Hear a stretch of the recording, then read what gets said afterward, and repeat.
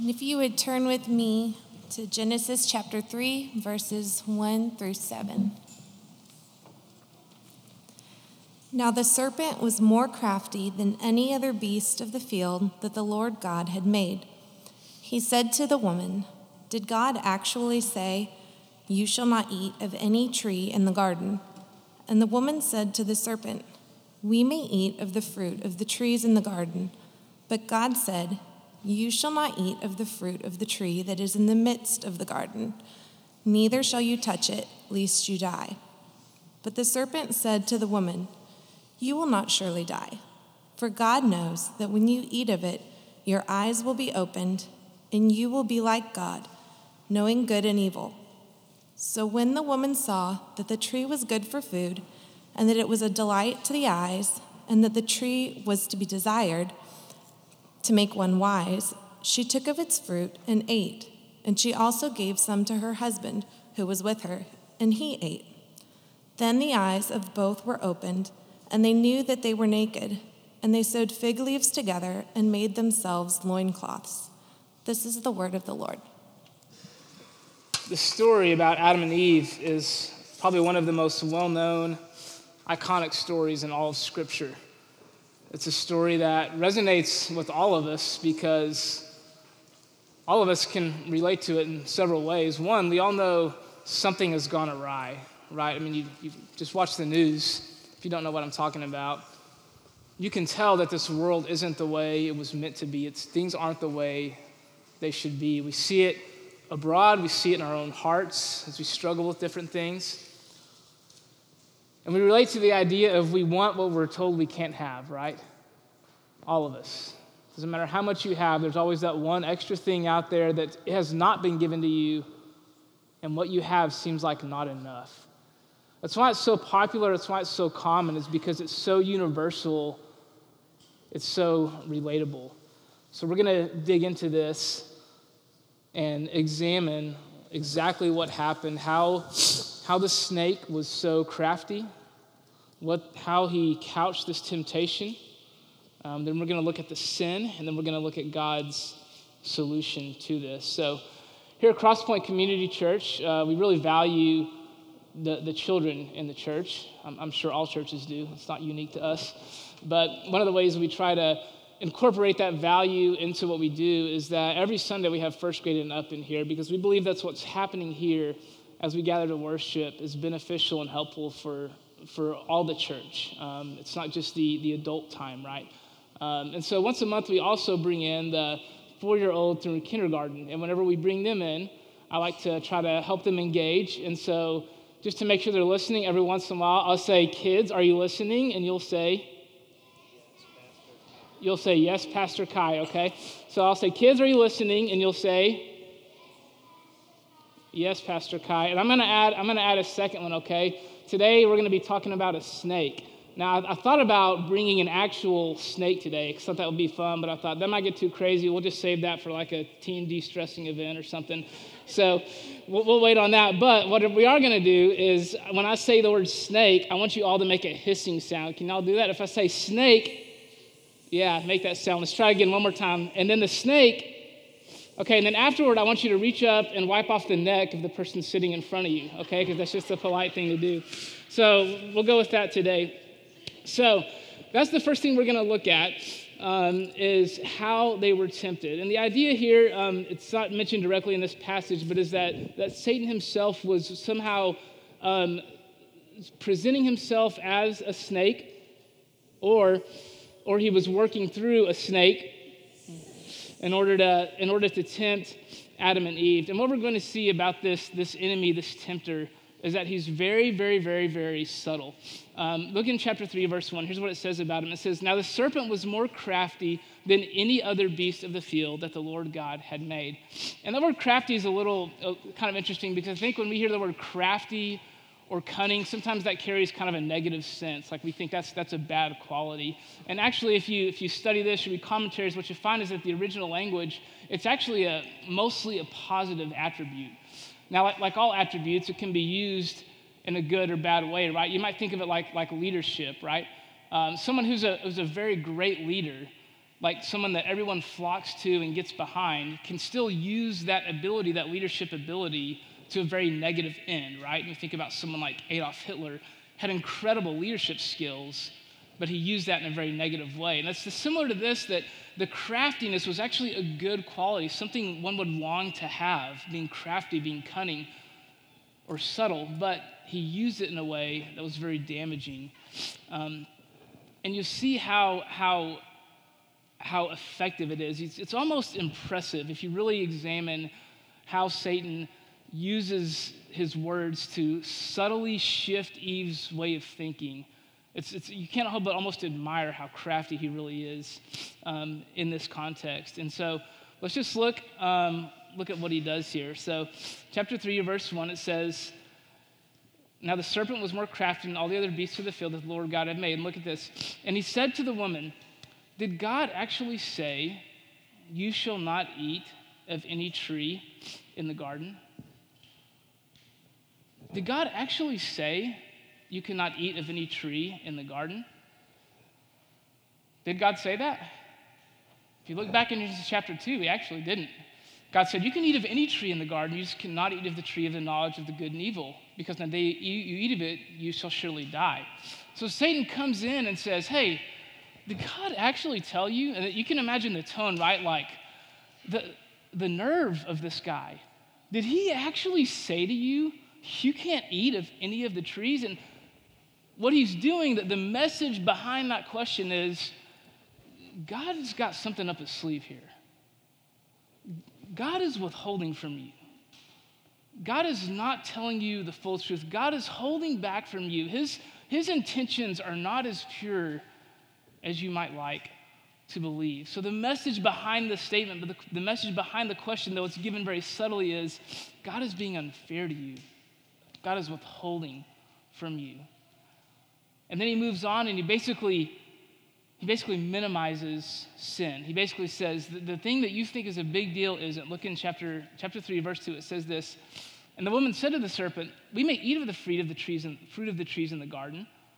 But God said, you shall not eat of the fruit of the tree that is in the midst of the garden, neither shall you touch it, lest you die." Verse 4, "But the serpent said to the woman, you will not surely die." He minimizes sin. He says, God has said that this is a really big deal, right? That don't do this or really bad things would happen. But look, it is not that big of a deal. You're not going to die if you eat of the fruit. God is exaggerating the importance of his commands. You're not going to get struck by lightning. Nothing that bad is going to happen. Sounds familiar, doesn't it? Sounds familiar. Now, we may not have a snake tempting us like they did, but we've all heard those little voices in our heads. And kids, are you listening? Kids, the way Satan tempts us is he starts to put little ideas in our heads that say, nothing bad's going to happen if you sin. If you don't obey God, it's going to be fine. It's not going to be that big of a deal. And we believe that lie as adults too. And that's part of the reason I think this story is so relatable and universal, is that Satan he's doing the same thing today as he did then. He's subtly whispering these little lies. He's twisting truth in our minds to make us believe we can't really trust God, right? And to make us believe that sin really isn't that big of a deal. Those are the things he's trying to make us believe.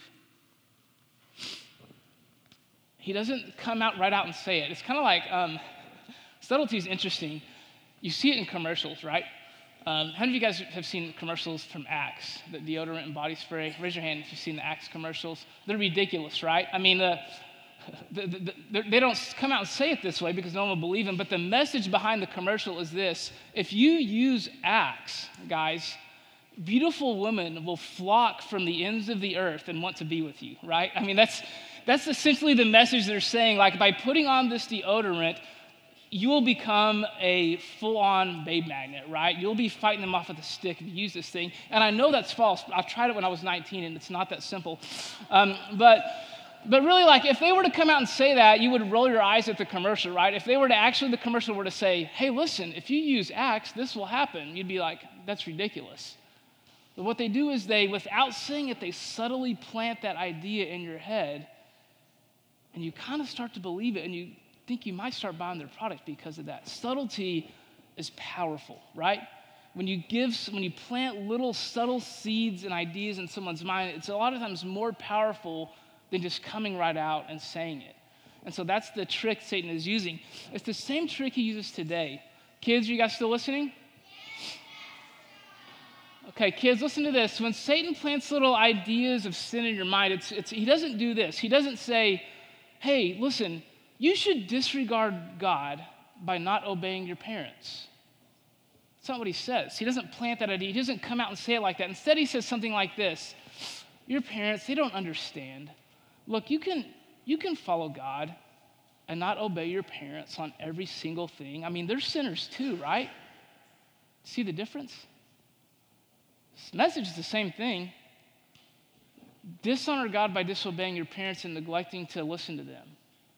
But he doesn't present it that way. He presents it to us in a subtle, shifty, cunning way that we're more likely to believe and accept.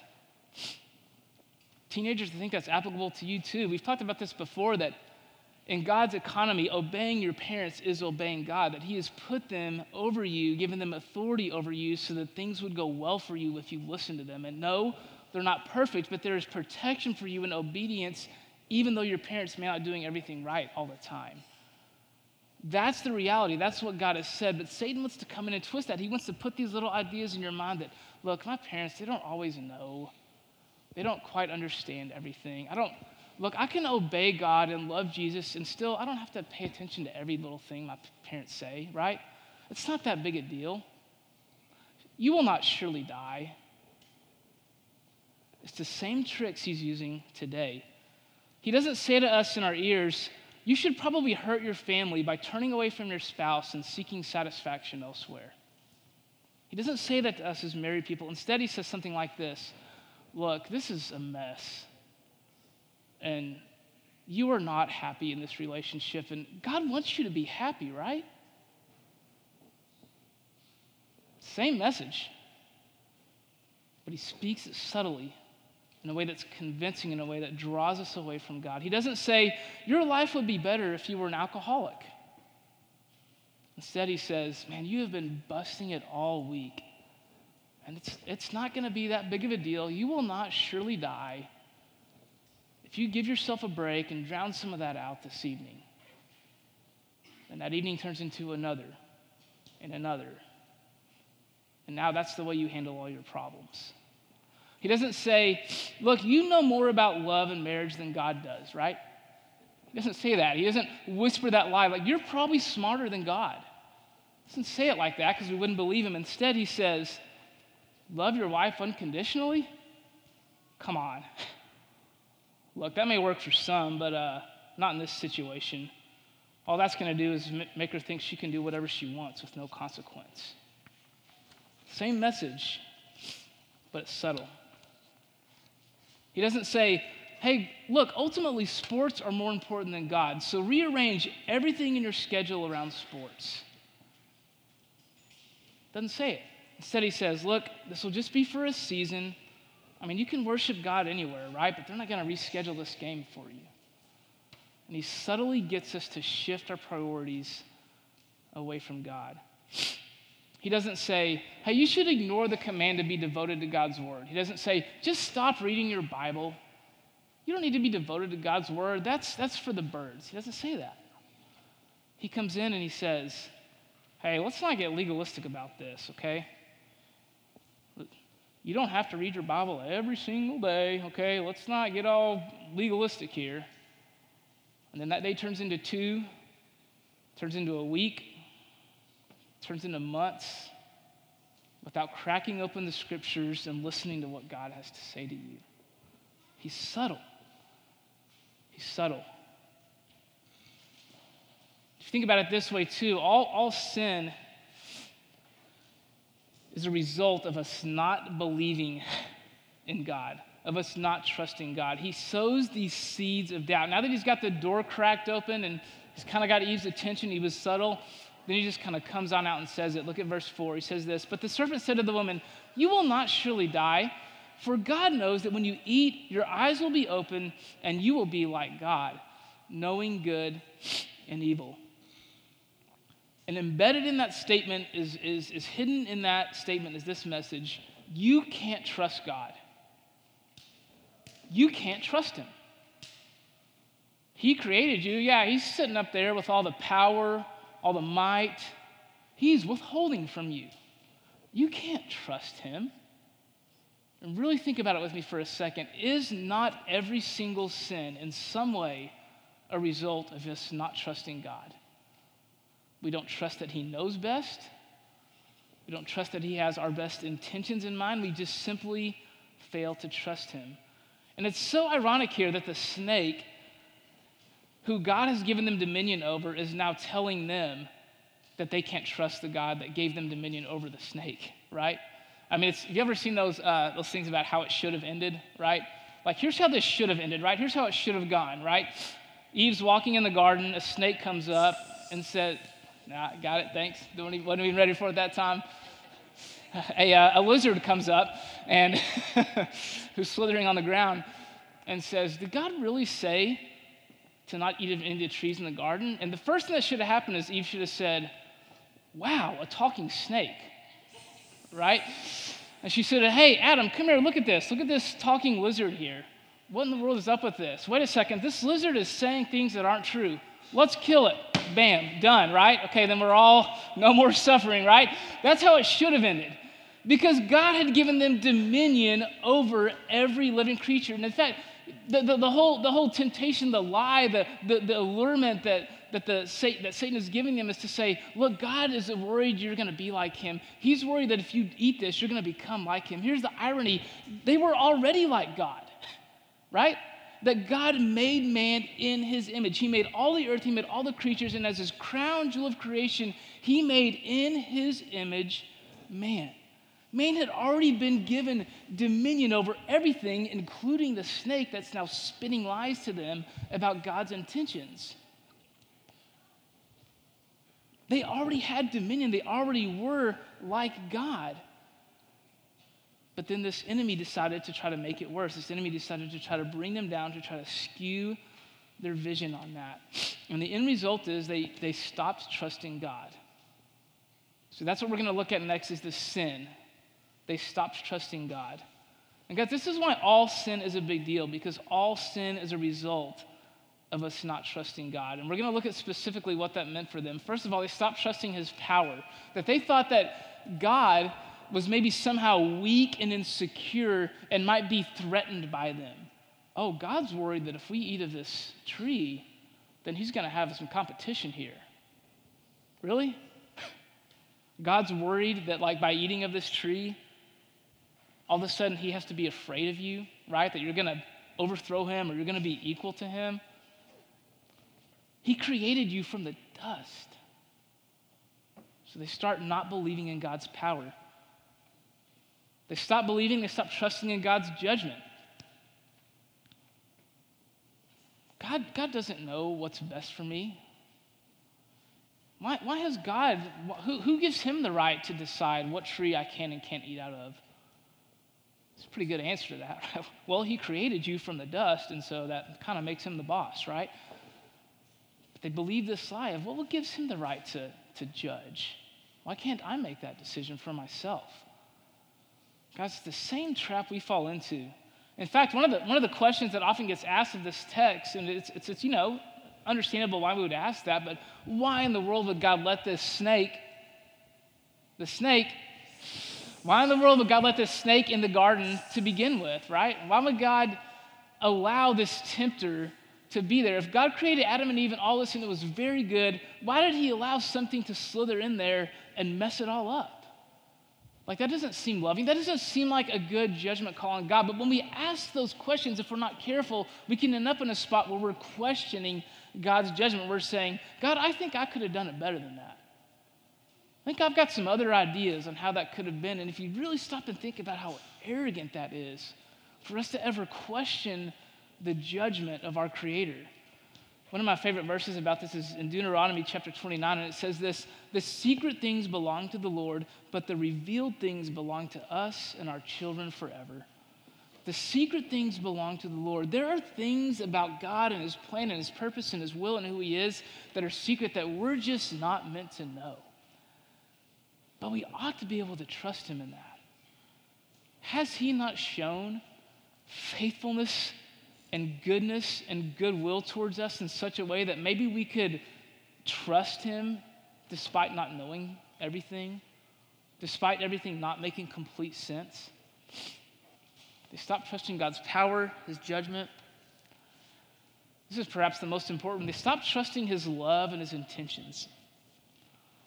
Started believing this lie that God maybe doesn't want what's best for me, that maybe God eyes me with suspicion and disappointment. Maybe the lie Satan is telling is the only person who's really out for your best interest, Adam and Eve, is you. God is going to put himself first, like anyone else would do. If you really want to be looked after and protected, that's on you. You got to figure that out. You can't trust some all-powerful creator to care about something as little and significant as you. You're not going to be at the top of the list. It's the same lies we believe today. When we start to wonder, does God really know what's best for me? But when there's a sin hanging out there that you think, man, if I had that, if I could go after that, that's where I would truly be happy. That's where I would truly be satisfied. God's withholding that from me. He doesn't really know what's best for me. He doesn't really know the true path to satisfaction and joy. He's withholding. He's keeping back. He's keeping his thumb on me. He just wants to lay all these rules around me and keep me from doing what I really want to do. All sin is a result of not trusting God, not believing his intentions and his love are what's best. It's not trusting his word. Trusting God's word begins with knowing it. It's funny, we do this, talk about this at IGO sometimes, how we hear students always, you read passages in the New Testament where God, or in the Old Testament too, where God audibly speaks to someone, and we think, man, how cool would it be if God spoke to us like that? Like, how cool would it be if God actually spoke to me? He did.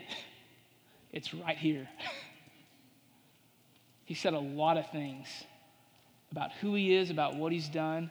And the more you read his word, the more it builds your ability to trust in him.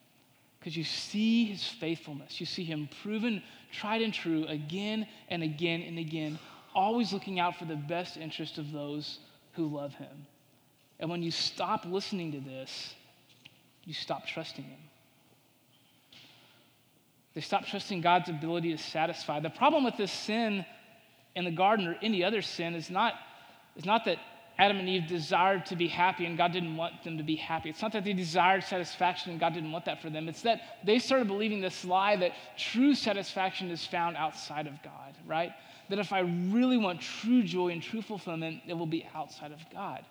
And all I can say to this, and it's one of those deals like if you're not a Christian in the room, if you don't know Jesus, you've not placed your faith in him, you don't know him, all I can say is from my own experience, there is no true fulfillment and satisfaction outside of Jesus, period. You take away Jesus, give me everything else in my life, and it's empty. It's like eating candy for dinner. That's what sin is. Kids love candy, man. They eat candy all day. But can you imagine if you're hungry, you've been working all day, you come home for dinner, and it's just a big plate full of candy? Now, it may taste good for a second, but ultimately, there's no joy in that. Ultimately, there's no true fulfillment and nourishment in that. I can just tell you that's the way sin is. Anytime I've pursued sin and neglected God, it's like eating candy for dinner. The only true way we will ever have joy and true fulfillment and true satisfaction and fullness in life is when we're banking on Jesus, trusting him, acknowledging him in all that we do. So we've looked at the snake. We've looked at the sin. And now I want us to look at the solution. So we're going to have to kind of move outside of Genesis 3 for this because we don't see it till later. But kids, are you still listening? Man, listening now more than ever. Okay. So there was one Adam that we just read about in Genesis chapter 3, but did you guys know that in the Bible, did you know that there's a second Adam? Did you guys know this? There's actually a second Adam. You know what his name is? God. What else would his name be? It's this classic Sunday school answer. Jesus, yes. So here's what's really cool. Adam was like the figurehead of humanity. He was the representative of our race. And so when he sinned, it's like Adam had a disease with sin. And then that disease spread to all of us. Just like when someone in your house is sick and you try to stay away from them so you don't catch it, that sin is kind of like a disease. And because one man sinned, that disease spread to all. That was the first Adam. But then in Romans chapter 5, the Bible tells us there was a second Adam. There was a new representative for humanity. Because the first Adam messed it up, God sent a second Adam, a new representative for all of us. And because of his one righteous act, healing would spread to all.